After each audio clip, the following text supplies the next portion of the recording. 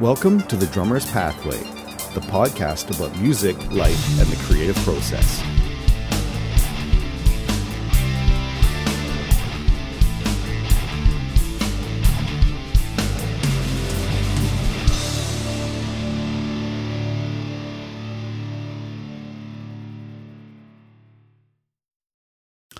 Hello, I'm Michael Scott, and welcome to the Drummer's Pathway podcast.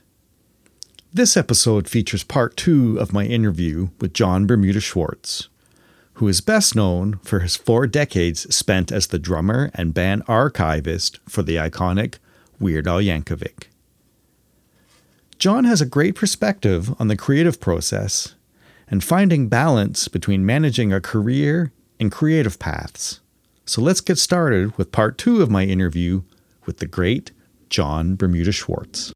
Most of Al's shows generally focus on the parody aspect, with a lot of the originals kind of built into that as well too, involving costumes, video. It's like a huge production. The first time I saw Al, even though I've been a fan for years, was actually the Mandatory Fun Tour. That was actually the first opportunity I got to see the band, and it was an incredibly professional and entertaining show, and my wife and I we just loved the experience. I also saw the following tour, which was the orchestral tour, the Strings Attached tour. I saw that show in Toronto, and that was an amazing production.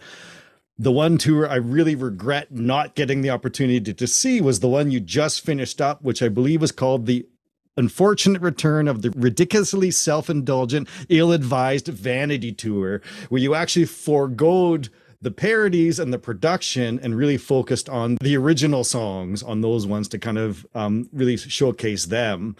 I have seen a lot of videos from that tour, and it's something that I really regret missing. But what was it like to actually be able to focus in a more scaled down environment, really focusing on those rather than the bigger production? Well, it's a very different kind of a show. By the way, we did a vanity tour, or a no frills tour, as we called it, in 2018 as well, between Mandatory Fun and the Strings Attached, and we learned then, and it was kind of a love letter to the fans, as we say. I mean, it was really, without the parodies, it wasn't for a mainstream kind of an audience. It was for the more dedicated fans. And they showed up and sold out like every show, and it worked very well. Now, the Strings Attached tour was already kind of in the works in Al's head, so we came back and did that in 2019. 2020 was a year off. 2021 was still COVID issues a bit, so we saved the next tour until 2022 and went out and did 6 months of more of this vanity tour of the originals, brought in a couple of different originals than we did in 2018. The thing about the tour is every night was different. Every set was different. And we rotate 35, 40 songs, something like that. So some songs would get played once a week. Some songs would get played, 4 out of 5 nights. It just sort of depended.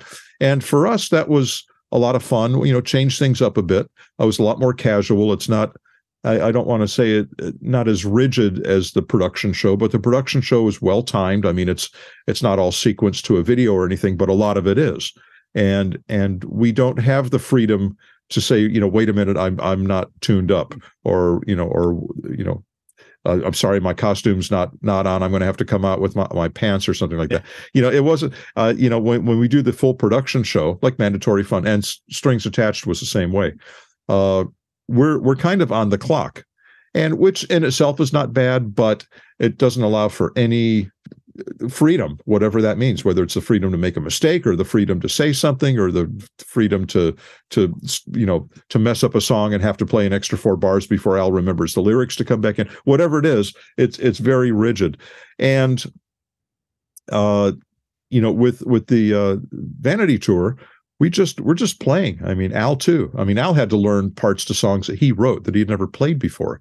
2018, he had to come out and on his accordion, he had a Roland MIDI accordion that would make all sorts of different sounds, keyboard sounds, guitar sounds, horns, choirs. Actually, it was actually a real accordion as well as a synth accordion. I mean, whatever you wanted to do, you could do with this thing. So he had to actually learn parts like relearn parts to songs that he had written, but never played in the studio, or some songs we'd never even played live before. We had to go in and learn and relearn songs that we hadn't played, maybe ever as a band, before. There were a lot of songs that were played live for the first time on that tour. So it was a successful tour, came back and did it in 2022, did some more dates in 2023 in Europe and Australia, played Hawaii for the first time in March of 2023. And doing the show like that, it is more of a performance, and it's more casual. We're a little less under the gun. I mean, it doesn't mean we're allowed to get lazy up there, but it's not quite, if I miss my count off on the track, we're going to be off, or something. Or if the server goes down in the middle of the song, it's going to hang us out to dry. There's all sorts of things we don't have to worry about when we're just up there playing for real. And I don't know that I prefer one over the other. I mean, I enjoy playing drums. So if I have a click in my head or not, it doesn't much matter to me. I like hitting drums, and that's fine. But I think overall these no frills shows, just us doing the originals, one, the fans love it because they didn't get, some of them like the originals more than the parodies. Some of them are going, Al, you're funny. You don't need to make fun of other songs. We love the originals. And so it was a very successful series of tours, and we did enjoy it. I mean, but again, we enjoy doing it. I think when we come back next time, we're probably going to come back with more of the production, which means videos, which means sequences, which means costumes, more of a show. And that's okay too. I mean, and we'll probably play bigger venues, on these no frills tours we were doing, 1,500-1,800 seaters, maybe 2,500 kind of at the most. And on a regular tour with the full production, we'll play, 2,000, 3,500 seaters, 5,000, there's places we play that are 6,000, 9,000 seats, and we'll sell them out. And but that includes more than just our hardcore fans. That includes the more mainstream, more casual fans that do like the parodies, that do like the show aspect of what we do. So they like the video, they like all the lightings. They don't, they're not necessarily impressed to just come see the band play. Whereas the hardcore fans, the more dedicated fans, they do want to see that. And they came out. We sold out every show. They're there for us, and they're going to govern how much longer we go on. I mean, it hasn't occurred to us when to stop, until they stop coming to see us. And so far, so good. There's no sign of that coming. Well, on the original tour, I believe you played the Danforth Music Hall in Toronto 4 nights. I think you did 2 nights and then came back a year or 2 later and did another 2 nights. All shows got sold out, and I unfortunately was unable to attend any of them, and I deeply regret that. So I am determined the next time you're in the area, I am going to do whatever I can to make one of your shows again. Well, it helps if you know someone in the band, you can check with them and see if you can get some tickets. I will keep that in mind. I know some of the guys. For a number of years, you actually wrote a fairly regular column for Drum Magazine, of which you shared your wisdom and experience about what it's like to be a working musician, not just in terms of the celebrity aspect, but just from someone that just wants to get more work in the industry and what it sort of takes. And I remember once, which really resonated with me at the time, you wrote a column about the value of having a day job and how it's important to not kind of starve for your art. And there's no shame in choosing to have a career that corresponds alongside with the pursuit of music. And that column really resonated with me, and it's something I read years ago that still carries with me. And I was just kind of curious about your perspective on that. Well, the quote was, "Starving for one's art is highly overrated," and which I think I made that up. I'm not sure, but certainly not the concept. But it's true. I mean, I just it never occurred to me that I would get any further in my career if I applied myself 20 hours a day. It doesn't work that way. We all work very hard to do what we do, and it doesn't always depend on what we do. I mean, our ability to move forward depends on someone else, really. And it's that whole right place, right time thing. And you don't know when that is, if it'll ever happen. I mean, I was in the right place in the right time when I met Al. Had no idea he was going anywhere. It was certainly a couple of years before it looked like we were going anywhere. Certainly had no idea it would last this long, but I was in the right place at the right time and said the right thing, which was, you need to have a band. I'll be your drummer. And that was the beginning. And that's just, again, not knowing what that would lead to, but right place, right time. And I didn't create that. I didn't make sure that, I bet there's going to be someone at the Dr. Demento show. I better get down there and, see if I can make a connection. It wasn't about that at all. You can't create the right place and the right time. It happens when it happens, and you don't know when it is. If you knew when it was, that'd be simple. You could just go there at the right place, the right time, and you'd be all set. If you hooked up with someone that had some longevity, that would be great. Not everybody has the longevity Al's had. I mean, there's that too. If I'd gotten 5 good years out of it, I would look back and think that was very cool. The fact that it's been now over 40 years, with no signs of slowing down is a real bonus. But the whole day job thing, and in fact, I got to credit Al with my most recent day job. When I say most recent day job, I mean the one I left, almost 30 years ago. He had gotten me into a place that was the syndicator of the Dr. Demento show. And of course, and when Al had finished working there, Dr. Demento was able to get Al a job. Al needed a job too when he was done with college. Got him a job in the mailroom at this company, Westwood One, a radio syndicator here in Los Angeles. And not too long after that, I actually already had met Al at that point. But not too long after that, one of the guys in the mailroom, hard to imagine for a company with only about 35 people in it, they would need 2 guys in a mailroom. But the other guy was going down to quit, and Al called me, says, Victor was the other guy. He says, Victor's going down. He's quitting. Do you want to come down and apply for the job? I wasn't really working at the time. I said, sure. So I came down. I'd had some real jobs and some managerial experience. I was a sharp kid. I wasn't a typical musician. Came in, not that you need a lot to go work in the mailroom, but came in, got the job. I said, well, I played drums for Al back there in the mailroom. And in fact, at that point, we'd already recorded our first album. So we were already kind of on a path at that point. I said, when the album comes out one of these days and, we go on the road, I'm going to need to take off. And they said, yeah, you be sure and let us know when that happens. Of course you will. Sure. Yeah. Well, anyway, we did go on the road, except I came back. And we were only gone about 3.5 weeks, but I'd already moved up from the mailroom to another position at that point. And evidently they felt that I was important enough that I could go disappear for 3.5 weeks, and they were better off, covering for me than trying to try to hire somebody back in. They would just wait. And that became kind of a theme for the next 14 years of my employment and some other promotions and stuff, is that I would go on the road. It's disappear. Now, again, I'm not on salary, but I would go on the road and come back and come back into the same position. Or in some cases, I got promoted. While I was on tour, I would get a promotion and come back into a new position, more money, more responsibility. And eventually, and again, after 14 years, and Al and I were pretty far along at this point. This was 1996, that I'd been at the company 14 years already. And, we had gold and platinum albums. I had all sorts of drum deals. We were, I didn't have to work a day job. But I did, because I had paychecks coming in year round. And it was pretty, I didn't have any time to myself, because any time I took off went to the tour. So vacation time, there was no such thing anymore. But there finally in 1996 with that tour, and it was a 5-month tour over the summer. And at that point, that it was time to leave. And I think we both the company and I knew that. It's like, I can't keep coming and going like this. I got too much going on here. You need somebody who can do it. And, not to be smug, but I don't really need this job anymore.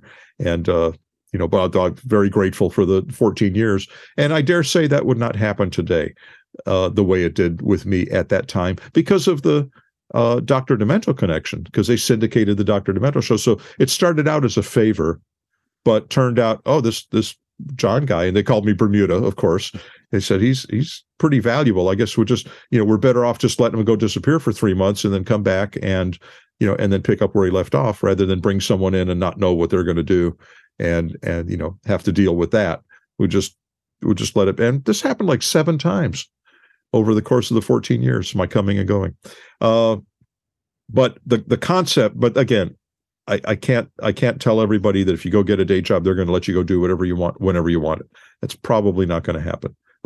No, it's not going to happen. It will not happen for you anymore. That doesn't mean don't go out and support yourself. Don't go out and earn some money so you can, eat, keep the lights on, have a place to live and store your gear, be able to buy sticks and heads and cymbals when you need them, put gas in the car. You got to have money in order to just get by. Most of the projects you will start out doing aren't going to require you to be around at 1 p.m. on a Tuesday. It's okay to go get a 9-to-5 job Monday through Friday or whatever it is, and you have your evenings free, which frankly, when you hook up with other musicians, most of them are also going to be in the same situation. They're only going to have their evenings and weekends free. You're not going to gain any ground by being available, some afternoon when the rest of the band is working till 5 or 6 p.m. If you're all on the same page, you can all move forward together, but having that extra time and starving for it is just not worth it. I absolutely recommend that people go out if they need to, and most people need money, rent, car payment, whatever it is, get a job. There's no shame in doing that. There's no shame in having any money and being able to afford to pursue, your art. And then when the art starts paying off, then you can make a decision about which way you want to go. I was lucky. I got to do both. And there were a lot of guys who would have killed to be in my position, to have a year-round paycheck, to have like a full-time steady thing going on when I wasn't playing music. And I was always playing music, but as far as when I wasn't on tour, let's say. But I was in several other bands. I'm in 5 bands right now. Now some of them take precedent over others. Like, for example, Al takes precedent over all of them, of course. And they all know that. And just like my old day job, they all have me come back. I can go disappear for 3, 4, 5 months, 6 months last year it was. And I come back and I come right back into these bands. I mean, I can't think of a time I've ever been permanently replaced in one of my own bands. It's which is pretty cool. And that has to do with, and this has to do with the day job too, you got to do a good job. You got to treat your day job like you would treat your bands, like they're important, like because they are. You can't sit around all day, in an office or in a store or wherever you're working and be on the phone, trying to make musical connections. That's not what that time is for. You've got to treat them in the appropriate manner, and you've got to be serious about both, and you can make them both work. Again, I can't guarantee that anyone's going to be able to do what I did, 30 plus years ago, but I was very lucky. I've had some good breaks, and actually they've all stemmed from being on the Dr. Demento show in the first place, meeting Al, and then that led to my Westwood One job, and then that ultimately led to my not having to have a job. And it's all about Dr. Demento. It's all about Al for me in the last 40 plus years. You also have an avid interest in photography and have documented Al's career through basically the last 4 decades. And over the last year or so, you've actually published 2 hardcover photo books. One's black and white, and you just put all one that's basically color images of the time spent as a band throughout Al's career, and they're beautifully done. Thank you. You did send me, I think, a digital preview of them. I checked them out. I've actually bought the black and white one, and the color one will definitely be added to my collection shortly. Along the lines of taking these images, which is something you have a passion for, you've also become the band archivist. Gathered a huge collection of memorabilia, but not only gathered it, you've documented it, you've organized it, you've managed all of this stuff. You are the expert. And when people need to come in and get access to things, you're the one that they call. I also know you're an avid drum set collector as well. Where did that passion for collecting come into play? And how do you manage all of this stuff? Well, I had always been, and sort of the photography was an extension of that too. I have always collected stuff. I've always hung on to things that I'm a part of. And I've always in some way tried to document things. When I was first starting to play with other musicians. I think the first time I really played with other musicians was in 1970 or 71. They actually weren't even schoolmates. They didn't go to my school. They were from another high school, and I don't know how we got connected, because in those days, how did you know who was at another school? There was no internet. You didn't really connect with people from around the area or around the world. You had to physically know somebody, I guess. But somehow I hooked up with these guys from another high school, and they would come over to my house, and one, because I had drums there. I don't even know if we were driving at the time. Probably not. Not in 1971. I didn't have my license yet. And then they would come over on their bikes, because we had a piano in the house. So it was a piano in the living room, and it was piano, flute, and drums, which is no bass, not in the beginning. And it was sort of a weird combination, but we made it work. And even then, I would make on my reel-to-reel recorder, I would make recordings of these, these little jams, these rehearsals.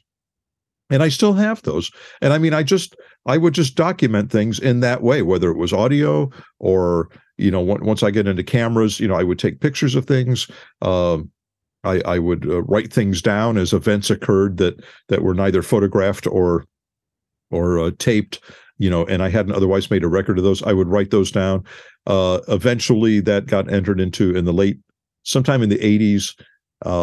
I began to use computers and put all this stuff into a database, all of the stuff that I'd written down in my yearly calendars. Every single thing that happened, I wrote down and is searchable. I got an email from a guy at NPR, National Public Radio, who was doing a piece on Al, and he had contacted Al, and for whatever reason, Al did not know when our first album was released. He didn't have a release date. And the guy is saying, well, online it says this, and Al says it was that. And he said to check with you that you would know. And so, of course, I knew, and I don't remember right off the top of my head. Maybe it was May 3rd, 1983, I think was it. And I said, the album was released on this date. It was shipped to radio on this date. It was shipped to the stores on this date. The first single was shipped 2 weeks prior on this date, and then the subsequent single was shipped, on this date, and it was released on this date, and the video came out here. And so I had all of those details, and they know that I know. And if I'm not sure, they say, well, whatever you say is just going to be the answer, and that's going to be it from now on. So, go ahead and make that the real answer. If you don't know what it is, then nobody knows. And so I do have all of that information, and it is all written down in a couple of different ways. I have a list of, as much as I can gather, all of the product releases from around the world of not only Al stuff, but the handful of non-Al things that I've worked on. All of those items, the release dates where I know them, and most of the time I do, who the distributor was, the format, the catalog number, if there's anything special about it, whatever it is, these are all listed in a database. All the videos we shot, and when there was a DVD and probably still a VHS coming out of Al's, like a video compilation to that date, they needed to know the information on when the videos were shot and where. And for whatever reason, Al and his manager, who was the director on most of those videos, did not have that information. They knew I would have it. So I provided all the information, all the dates and the places for those things, and any little facts that I could remember that were, like little stories. And I have all of those written down too. I have like a 20-page file of just trivia on Al stuff, from all of his different email addresses to all of the different hotel security names he's used over the years, just all of this different stuff, different facts about the albums or the recordings or dates that didn't happen, the times we were, asked if we wanted to play Carnegie Hall and couldn't make it work financially, and eventually did at the end of the 2022 tour. We wrapped up the tour at Carnegie Hall, which is a pretty big deal. I should add, we could not have done our big production there. That would have been too much. But as a 5-piece band to come out and sit on stage and play, it worked out great. But I have all of that stuff, and I eventually put it, and I started Al's website way back in 95, actually. My first website that I wrote was a website about Al. And because some of Al's fans who were a little more technologically inclined than I was already had some websites up, I thought, well, certainly there must be something I can add as somebody who's got photos and information and stuff like that. So I put up a website, and within a couple of years, it became WeirdAl.com, and I managed that for many years. And I put on all of the recording dates of everything that were on the albums. I might have put the release dates. I don't know why it's not on the website if it's not. All of the tour dates that we did, the set lists from the different tours that we did, a list of the videos, all of those things, a list of Al's Grammy Awards and the gold and platinum records and when those were awarded. All of those things are listed on the website. And eventually that was evolved into a WordPress site that was, one, a little more modern than I was able to do. It would work on devices, which I wasn't really into optimization at the time. I'm still not, unfortunately. And it was also, being in WordPress was something that he could work on. So he has kept updating it since, but he has kept all of the material that I put in there because it's all there for the ages. Anybody that wants to know something about Al can probably find it there. I mean, and there's no fluff and there's no lies or omissions. It's every date we did. It's if somebody missed a show for whatever reason, that's listed. I mean, it's all very factual and very accurate. And that all came from my files, from my records, and most of which started out, before I had databases, started out because I, in a date book, would write down things that, the dates we were doing. And if anything cool happened that night, I would make a note on that day. And I still have all of those dating all the way back to 1981. All of the things that I've done in my life, whether it's Al or anyone. That's just I document things. It's what I do. I remember hearing an interview with you because I've been going back and checking some of the other things that you've done, and you were talking about how you not only do you own copies of all of Al's albums, you own copies of Al's albums released in different countries. You also own copies of the bootleg versions of Al's albums, just to kind of have that completist element, which is something, I'm an avid collector of things. When I was a kid, my mom always used to say that I collected collections, because for me, if I had two things of something, I couldn't not keep adding to that. So after a while, it becomes a habit that can be hard to break and hard to manage. I believe at one point I had read that had heard that you had something in terms of a symbol collection that was upwards of 800 plus symbols. I don't know if you've weaned that out. Oh, no. At all? No. It is now 1,031. And I know that because it's in a database, and yes, I can count the number of entries in the database. Anyway, that's I have a lot of symbols. The whole thing about symbols is, one, they don't take up a lot of room. I mean, they're like 1/8 of an inch thick. If you nest them all sort of on their edge, they're not, 1,000 symbols is not that big of a piece of real estate. But the thing about symbols is they sound different. Most of them, a lot of Pisces sound very, very close to each other, but Sabians and Zildjians and the Turkish symbols and all the rest, they sound different. And if you need, and again, with what I was doing sound wise, I needed a lot of different sounds. Now, do I need 1,000 symbol sounds? Perhaps not, or perhaps I do. I don't know. But I needed those sounds because I couldn't otherwise replicate them. You can't. With a snare drum, if you need a certain live snare sound, there are a lot of physical snare drum options. There's a lot of options as far as tuning. If you want to change hoops, if you want to change wires, there's a lot of things you can do to a drum to make it sound a lot of different ways. And if it doesn't, you can get a different drum. But if you need a pair of hi-hats that sounds a certain way, dark and slushy and kind of ugly and crunchy, maybe, you got to have those. You can't take a pair of Sabian new AA hats and make them sound that way, with EQ or anything. They won't sound that way. You have to have an instrument that sounds like that. And that is what began the amassment of symbols, and again, once you have 2 of something, why not have 1,000 of it? And so it's not like, certainly I haven't made 1,000 different symbol sounds. I didn't need to buy all of those symbols, but I did. In some cases, I'm very glad I did. I'm very glad that I had those on hand rather than, I need this symbol sound next week and I have to go all over town looking for it. And, and I'm at the mercy of, whatever store might have it, maybe. most of the cymbals I bought have been used, so there's a savings that way, of course. But if I hear a new cymbal in a store and I absolutely am in love with it, I will buy it. And there's certainly a number of those in the collection as well.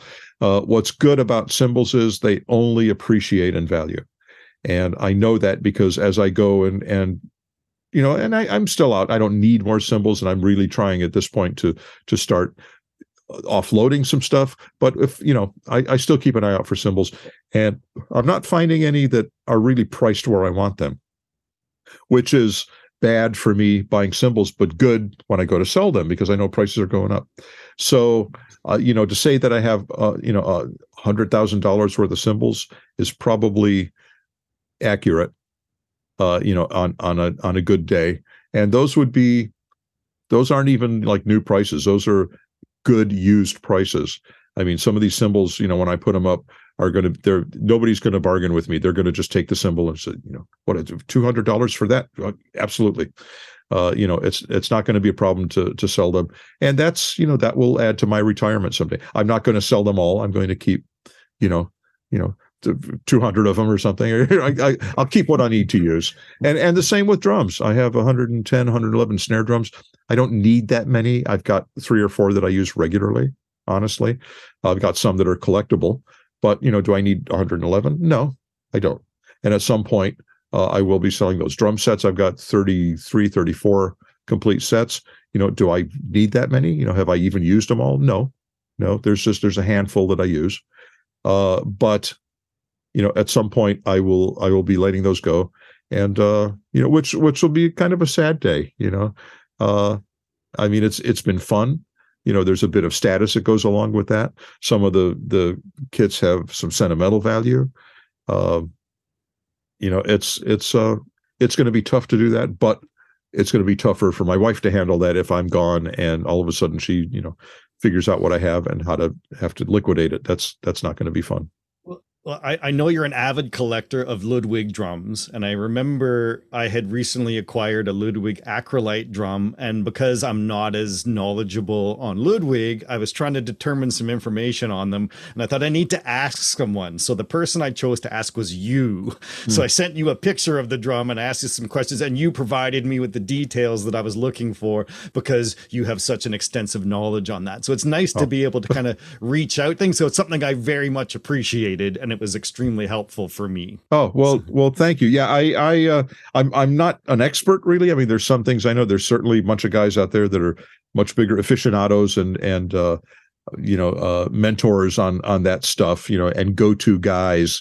I mean, and some are very specialized. There's a guy in Indianapolis who specializes in these super sensitive mechanisms of the the flip up, flip down things and all, and he's got parts and castings, and he's the guy for all of that stuff. I mean, he's Bob Euler is Oyler is the guy that everyone has to talk to on that stuff because he's just the guy who knows. Well, and this year then they changed the connection here, and then this had this kind of lever, and this had these kind of knobs on it, and the snare gates went from a band to a rod bent down and around, and he knows all of that stuff. So there's a bunch of guys out there that know me. I mean, acrolites are not too hard. I mean, that one I got right, I hope. And there's some other things. There's some things that I've experienced since I've been a Ludwig artist for it's about almost 17 years now. And there's some things that I've seen them go through manufacturing wise where I can speak to those kind of things because they don't really document the whole serial number and badge thing is a mystery. This goes way back, because there was so much, I don't want to say sloppiness, but there was some sloppiness that went into, or I want to say they weren't as meticulous about, serial numbers and there are repeat serial numbers from different eras, for example. And it's just, it depends what kind of badge it's on. And you don't really know quite exactly when one badge ended and when another began. Or there would be a badge, the blue olive badge, the parallelogram badge, whether it's got pointy edges or rounded, and the cutoff in that was somewhere like 76, 77, 78. And then it went to a rounded badge because I guess kids would pick at the edge of the badge and poke their fingers. I mean, they were sharp, so they changed the badge. There was There was the newish badge that was in Monroe for many, many years, but there was a Chicago version of that for just about a year and a half. And that's considered a transition badge. And I believe the plant moved from Chicago to Monroe, North Carolina, in November of '84. It was right after Thanksgiving of '84. Everything moved. So technically, kind of very end of '84, '85 was the beginning of the Monroe badge, which looked just like the last Chicago badge, except it said Monroe instead of Chicago. So that's like a certain era. Those are the last of the Chicago drums, and those have a certain cachet, among collectors and stuff. And same drums, because they moved all of the equipment from Chicago to Monroe. So it was all the same stuff, just in essentially a different building, well, different state as well. And so there's a lot going on as far as, when certain drums were made. They got better at it. They began to realize, the drummers find this stuff important. We better, be a little more forthcoming, with, not that they're trying to hide it, but it was never a big deal. But it became a big deal. Drummers became concerned with dates and badges and eras and shell construction and edges and all sorts. Drummers became very educated, really kind of in the '70s, especially in the '80s. And companies had to rise to the occasion. Ludwig was hardly the only one. They all started talking about the specs of the drums. If you go back to an early Ludwig catalog, even like, let's say, the '60s, they didn't talk about edges. There was no, they didn't even talk about what their drums were made of. It was a metal drum. Well, there was a time when metal meant brass. And then later they had to, and they never said brass. You just knew it. That's just what it was. That's just what a metal drum was. And they went to an aluminum shell, and at that point, and they called it Ludalloy, which is an alloy, which aluminum is an alloy, I guess. And they did one little thing to it to make it an alloy, and that became the supra. The superphonic, I guess, became the supraphonic when it became 63, 64 became an aluminum drum, and then it came back eventually with the brass supers, and then they still. Then they still had the aluminum one, which was the brass ones became a Black Beauty. The aluminum ones stayed a superphonic. Bronze drums, copper, all that stuff. They reintroduced the acrolite. The famous acrolite, the sort of the missing link was the 6.5 inch, which right around 1970, 71, Ludwig made a bunch of them for New York City or state, I guess, schools. And it was basically, it was a 6.5 inch acrolite with 10 lugs on it. And it was like a Supra, except it was the Keystone lug, or the twin lug, not the Imperial lug. And they just made a handful of those, relative handful. And those became very desirable. Eventually, the last few years, Ludwig reissued a 6.5 inch acrolite just because it was so, people wanted that versus a 6.5 Supra, which is basically just a chromed acrolite. But they really wanted that acrolite, that 6.5. So Ludwig put it out there, and companies, thankfully have been responsive to what drummers want. They pay attention to what, drummers talking, we love the old style this or the old style that or whatever it is. Why'd you, what's with all the heavy hardware and all that stuff? And companies all backed down and started making lighter weight hardware. Which is smart. Tama went as far as to make an almost exact copy of the old Ludwig 1400 cymbal stands. I mean, literally the wing nuts are the only thing that's different. Otherwise, you would not know the two apart. I mean, that's how popular. I still use them. Because they're lightweight and they're compact. I still use the old 60s Ludwig cymbal stands. Now, I'm not playing real hard, when I'm playing in town. And on tour, I'm using different hardware, of course. But when I'm dragging stuff around town, I use lightweight stuff that's also strong.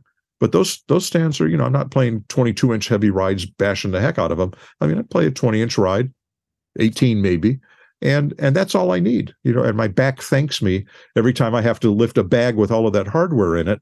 I'm glad I've got those lightweight stands. I've got a lightweight, Ludwig snare stand. The only brand where I've strayed on the hardware has been with Yamaha, and they make a great line of new lightweight hardware called Crosstown, and which is aluminum based stuff, and it's considerably lighter than their all steel counterparts. And I got one of those hi-hat stands, and it was literally half the weight the Ludwig stand I'd been carrying around. It shaved off about 5 pounds. It's like, that makes a difference, Absolutely. So that's so anyway, getting to, to my knowledge of Ludwig stuff. Some stuff, yes, I know a lot. Some stuff, I got a lot to learn. But I'm glad I was able to help on that, on the acrolite. Sorry. So for this rare in demand acrolite, how many of them do you own? One. I've got one, and it sounds and looks like the new ones. I mean, they're actually it wouldn't sound like that because it has lighter hoops on it. Back in the day, they used 1.6 millimeter hoops. Everything lately has been 2.3 or even 3 millimeter hoops, or a die cast hoop, which is heavier still. But those lighter hoops made a difference sonically. I mean, there's so many things you can do to a drum. It's not just the shell, and it's not just the way you hit it, and it's not just the heads, and it's not, on a snare, just the wires. I mean, it's the lugs, and the hoops make a huge difference. These lighter hoops make toms sound really good. It really helps the fundamental, and they just sound really nice and punchy, which is kind of the opposite. And again, it's a weight issue when you put it on the shell of a die cast hoop. All the Gretsch drums used to come with die cast hoops. They were, sort of aimed at jazz drummers, and they all tended to want to be tuned like jazz drums because that's just how they sounded, because those heavy hoops robbed a lot of the fundamental. It brought out the high end, and it let the attack come through. It let the drums speak more, and when you tune them up, you would have more tone, but you couldn't get a lot of punch out of them because those hoops just robbed it. They just kept that from developing. And if you put a regular lightweight hoop, and you can still buy them from some of the drum supply places, put those on a new tom, it's a whole different drum. You get a lot of low end out of it that you wouldn't get otherwise. So I want to be respectful of your time here, and this has been an unbelievably incredible conversation for me, and I can just keep going. Oh, I got time. I don't have to eat for another hour and a half. You've just finished your European tour and Australian tour with the band. What are the future plans for Al? I'm assuming now you're going to take a bit of a break, but is there anything on the horizon that you're looking to do? Well, there will be, we all do things independently of each other, of course. As far as the Al project, there will, barring any disasters, there will be future tours. I don't know if we're going to go out in 2024. I would say no later than 2025, we would be out. Not quite sure what kind of tour we're doing. I don't think we're going to return to the Vanity tour exactly. I think we're going to return to the show, at least this next time out. But again, I don't know quite when that's going to be. If we don't go out next year, that's okay. I don't mind having a little more time off.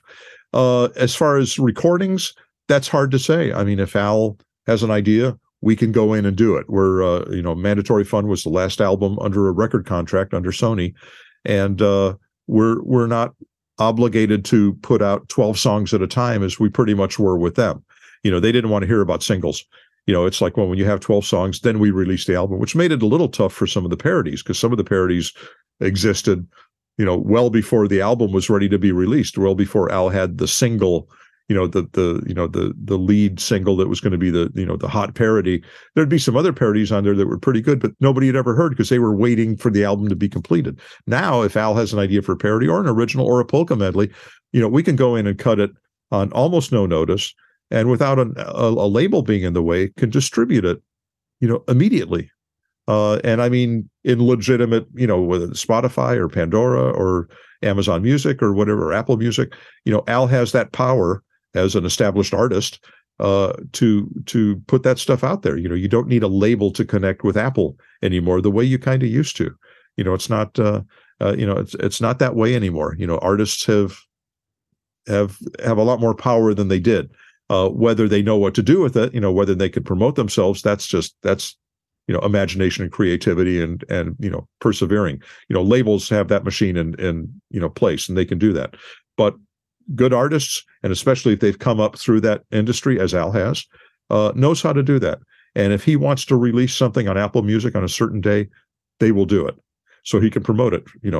This Friday coming out, it's Friday the 12th or whatever, check out my new polka medley, and he can do that on his own. He doesn't need a label to do that.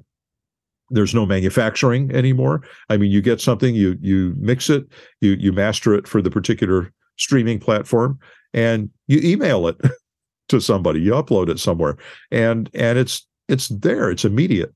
So there are certain advantages to being able to do that. When that's going to happen, I don't know, but when it's going to happen, it will happen immediately. Whenever Al has the idea, it's going to turn around very quickly, 7-10 days, something like that. It'll be very much on top of, if it's a parody, it'll be on top of, the hit that's out at that time. They'll both be out at the same time, which is really hard for us to do otherwise. Yeah, and that keeps things current. Like, I believe the band has sold upwards of about 12 million albums over Al's career. But unlike legacy bands that continue to sell their catalog, your albums tend to sell a lot when they come out because they're current with that particular time. And I don't know how much of the back catalog is selling in comparison. I think it's very much there's a timing to the album releases and the sales. Well, certainly. I mean, there are people discovering Al for the first time. Young people who come to the shows. Some of our older fans, will come in and they'll bring their kid, the 6, 8, 10-year-old kid, hearing Al for the first time, and suddenly he's a fan. And hard to imagine that the parents wouldn't already have all the albums, but maybe they'll want to get the catalog for their kid.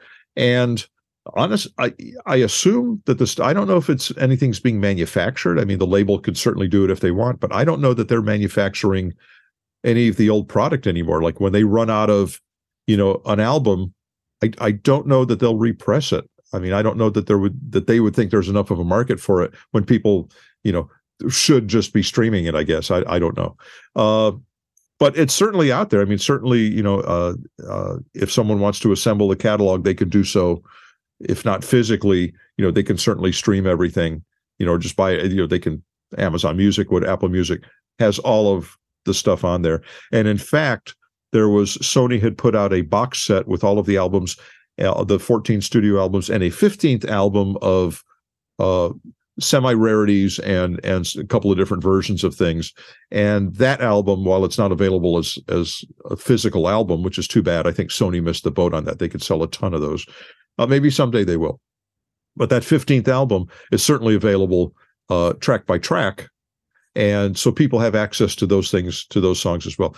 And there's quite a network of fans that have all of the rarities and have all the things that Al did on Dr. Demento's show that are technically unreleased. And all of the bedroom recordings, all of those things, of just Al and the accordion. And those are all out there too. I mean, while they're not officially released, those are available, and Al knows they're out there, and it's just, and they've been on the radio. It's not like it's a big secret, but, and there's a ton of live shows out there. I mean, it's whatever the fans want, they can get, as far as physical product. I don't know. The last real physical product was with this new movie that's out, Weird, the Al Yankovic story. There was a soundtrack album that came out here in the States. What's interesting is the movie, and it's a very good movie, was streaming on Roku for free. I'm sure it still is. It's probably on other platforms as well, but has not been released in a physical form, at least not in the States. Australia released it in April in Blu-ray and 4K, and I believe a DVD format. They have a physical product for that movie, whereas we don't here in the States, which is interesting because I think the market would be huge in the States and Canada, even perhaps Europe. I don't know why, if there's some streaming issue and physical product conflict. I don't know what the deal is, but for whatever reason, if somebody really wants one, they can get an Australian copy. Unfortunately, it's a different, actually, in the case of the DVD, it's a different region. It's a different format. But I think a Blu-ray will play all over the world. So if somebody absolutely has to have that, they can get it in Australia. And what was the inspiration for the movie? Well, that started with about 10 years ago, a YouTube channel called Funny or Die that does all sorts of little funny clips, little short story kind of things. They did a fake promo for a fake movie on Al. And just had all these scenes, and it was literally just the promo was written, just all these different things that went into the promo was the entirety of what had been put down on paper. And they made this, whatever it was, minute and a half long thing. And even Al appeared in it. So he was in on it, but it just, that was in there. That was something that we would show, in fact, between songs and when we would tour with the big production. That was one of the video elements that would show while we're backstage changing costumes. That would come on and entertain the fans. Well, the producer, director of that, Eric Appel, decided for whatever reason, and it took years, decided to make a movie, basically a biopic out of it. But it wasn't intended to be accurate by any stretch. And Al was in it. Al was co-writer. Al and Eric wrote it together, and Al is one of the co-producers on it as well. And Al appears in it actually as one of the Scotti brothers. He appears in it as Tony Scotti, and which was Al's first label, Scotti Brothers. And I think they just wanted to expand on it, and I'm not sure why it took so long, but the seed had been planted a long time ago. And it just kind of it took a while to germinate. And once it got going, they were on it, and it got turned around. We recorded some new songs for it. Unfortunately, none of the band, Al got to be in the movie, of course, but none of the band was invited to be in the movie. I don't know, we wouldn't play band members. We're too old. The movie takes place basically in the 70s and 80s. But as far as any kind of another part, we weren't asked to come down. And I said, can I just come down and watch? And I could just have like the craft services. I could just have lunch. He says, no, sorry, we're on a schedule. And all. Anyway, but we got hooked up with the guys that played us in the movie. And the guy that played me is a LA actor and drummer named Tommy O'Brien. And I haven't met him yet because we've been on the road since this all sort of came out. But now that I'm home, I think I'll be able to say hi to him in person and shake his hand and sit down and just talk. And, I don't know if he's playing in any bands in town, but he's quite a good drummer. A part of his audition for the role was some shots of him sitting down and showing that he could play drums. And he can. He plays well. But he said some very nice things in some interviews that he's done, and which was very, very cool. And it's very interesting and a little surreal to see somebody playing me. But again, because the story's not true, in situations and saying things that like never happened, or didn't happen quite the way they're portrayed in this biopic. And it's very kind of surreal to watch that. The very first time I saw it, my mouth was just sort of hanging open. And we actually, it's interesting because I think the movie is quite dramatic at times. I mean, it's a comedy technically, but it's quite, not really dark, but it gets, pretty emotional. It gets pretty dark at times. Yeah. I have seen the film. And it was interesting. We got to see the movie. We were in Philadelphia on a night off during the Philadelphia Film Festival, and they happened to be screening the movie that night. And I don't think they planned it that way. It just worked out. Of course, we knew it, and we invited ourselves down. And Al came up and on the stage at the theater and said some nice things and all that. But the whole band and crew came down and got to see the movie on the big screen for the first time and with an audience for the first time. And all of these things that I thought were so, dramatic and dark, all of a sudden the audience was cracking up. They found humor in the whole thing. And it's like, I guess it was just me. I don't know. But again, looking back, and maybe it's just that it's so well acted and you don't expect that. The things that are serious come across as very serious. They got some really good actors in there, and they did a really good job. This was not treated as a joke. This could be, this stands on its own, other than the fact that it's not true at all. It stands on its own as a very watchable, very good movie. It's just not terribly informative if you're trying to learn anything about Al. But the fans already know. The fans already watch this. They go, oh, this is just, it's a gag. It's a spoof. We get it. It's cool to watch, but we're not learning anything new. None of this is true. One of the things that I liked about it is that there's so many real life characters in the film that are portrayed by actors, but some of them are almost unrecognizable because they look so much like the real life character that they play. That was half the fun, that you're looking at these real life characters played by actors going, wait a second, that's not this person, but they look familiar. And then when you realize after, sometimes you have to wait to the credits to find out that you were actually correct, that it was them. But it's a film that's worth repeated viewings, because I think each time you see it, you're going to get a completely different experience from that. Yeah, I've seen it three and a half times. A half time because I sat down to watch it and bailed after about 30 minutes. But I've seen it now 3 times and find something new each time. And should probably sit down. It's been a few months since I sat down with it, and should probably sit down and just, I think it's an hour and 40 minutes, something like that. And but it's very watchable, and I'm very happy for Al. It's won a lot of accolades. I know that Daniel Radcliffe, who plays Al, is up for a BAFTA award in England, for his role in that. I think Al has gotten recognition from either the Producers Guild of America or the Writers Guild of America, something like that, for his work on it. Actually, he would qualify for both. It's won some sort of award for best something or other streaming special something. I don't know. It's gotten very good reviews, and it's gotten some very cool accolades. And again, I'm surprised that it hasn't made it to a physical product here in the States, because the fans would absolutely buy it. I would buy it. Well, I would buy it for the archive, but I would buy one to have, to watch it. Even though I have a file I can watch on my computer, but it's not the same. It's not the same. There's something joyful about physical media. Like I have a CD collection that's about 2,000 CDs, because I find for me every physical media that I buy, I tend to value more than the digital equivalent. So for me, there's just something tangible about being able to take the disc out, put it in the player, and absorbing myself into it. With digital, I find sometimes I just get lost in the vastness of the options that are available for me. Yeah, that's 2,000 is a hefty collection. Yeah. Should I tell you how many I have? Oh, I can imagine.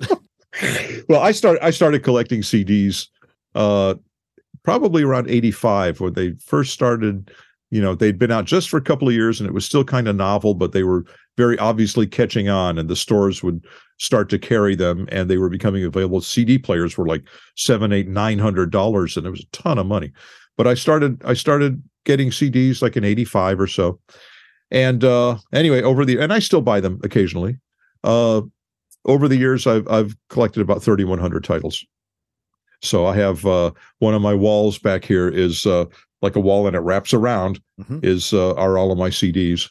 And I think of all of them, the ones I have the most of, the Beatles. Of course, I grew up with the Beatles, and a ton of those. And every time a new master comes out, I got to buy those too. And all the box sets, the Sgt. Pepper and Revolver, all those come out. And all of the bootlegs and all of that stuff. So I have probably 4 shelves of just Beatles. And very, very proud of that. Now, I don't know who's going to buy those someday, because the kids don't want them. But, if I can find an old Beatle fan that's around that doesn't die before I do, I can probably offload it to them. Well, you need an extra 3,100 CDs, don't you? Sure. Yeah. Shipping's going to kill you. Yeah. Oh, absolutely. But, it's probably cheaper for me to drive out to you to load them into my car than it will be to actually pay for shipping. So in closing here, for people that are interested in learning more about you, what's the best way to connect? Well, the basic information, and I don't know if it's 100% what my career has been, but I've got all of my credits, and I've got a fairly comprehensive bio, and all that is all at my website, bermudaschwartz.com. And I think most of the information is there. There's a email link there. I mean, I'm not shy about, giving out my email address, bermuda@bermudaschwartz.com. It's not a big secret. I mean, I've been online for 30 years. I mean, it's too late to hide now. And that's probably, I guess that's a good starting place. There are a series of interviews and other podcasts out there where you've asked some really good questions here. I mean, there's some information here that is not on other podcasts, I know. So, but for someone's got the time and to sit down and listen and watch those, there are those out there. If anyone's interested in the catalog of work I've done with Al, that's easy enough to track down. The other artists I played with are listed on my website as well, and any of the releases they've done, those are easy to look up on YouTube or wherever. There are a number of other recordings I've done with other bands. So the good starting place, though, is bermudaschwartz.com. Somebody had set up a Wikipedia page on me years ago, and I have to check it now and again, because the nature of that is that anybody can go in and contribute. And I don't think anybody's done anything malicious, but sometimes they just get things wrong. And, yeah, you could certainly go in and screw up somebody's page, but, I'd rather, if it's going to be out there, I don't mind that it's there, but I will go in about once a year and just make sure everything that's in there is accurate, that it hasn't been changed. And, I haven't got the patience really to go in and put a complete discography in there. I mean, I've got that on my website, and my website is linked on Wikipedia. So certainly, if you start at Wikipedia, it's going to lead you to my site anyway. And that's where the core of the information is going to be, bermudaschwartz.com. Actually, I accessed tons of information from your website, and it's nice to have everything kind of conveniently in one location. So for me, it was an incredible wealth of information and inspiration. It's been an absolute joy to connect with you. Well, thank you. I hope that we actually get to cross paths at some point. Maybe the next time you're down in this area, I will definitely reach out, and I plan to keep in touch with you and continue to follow your career.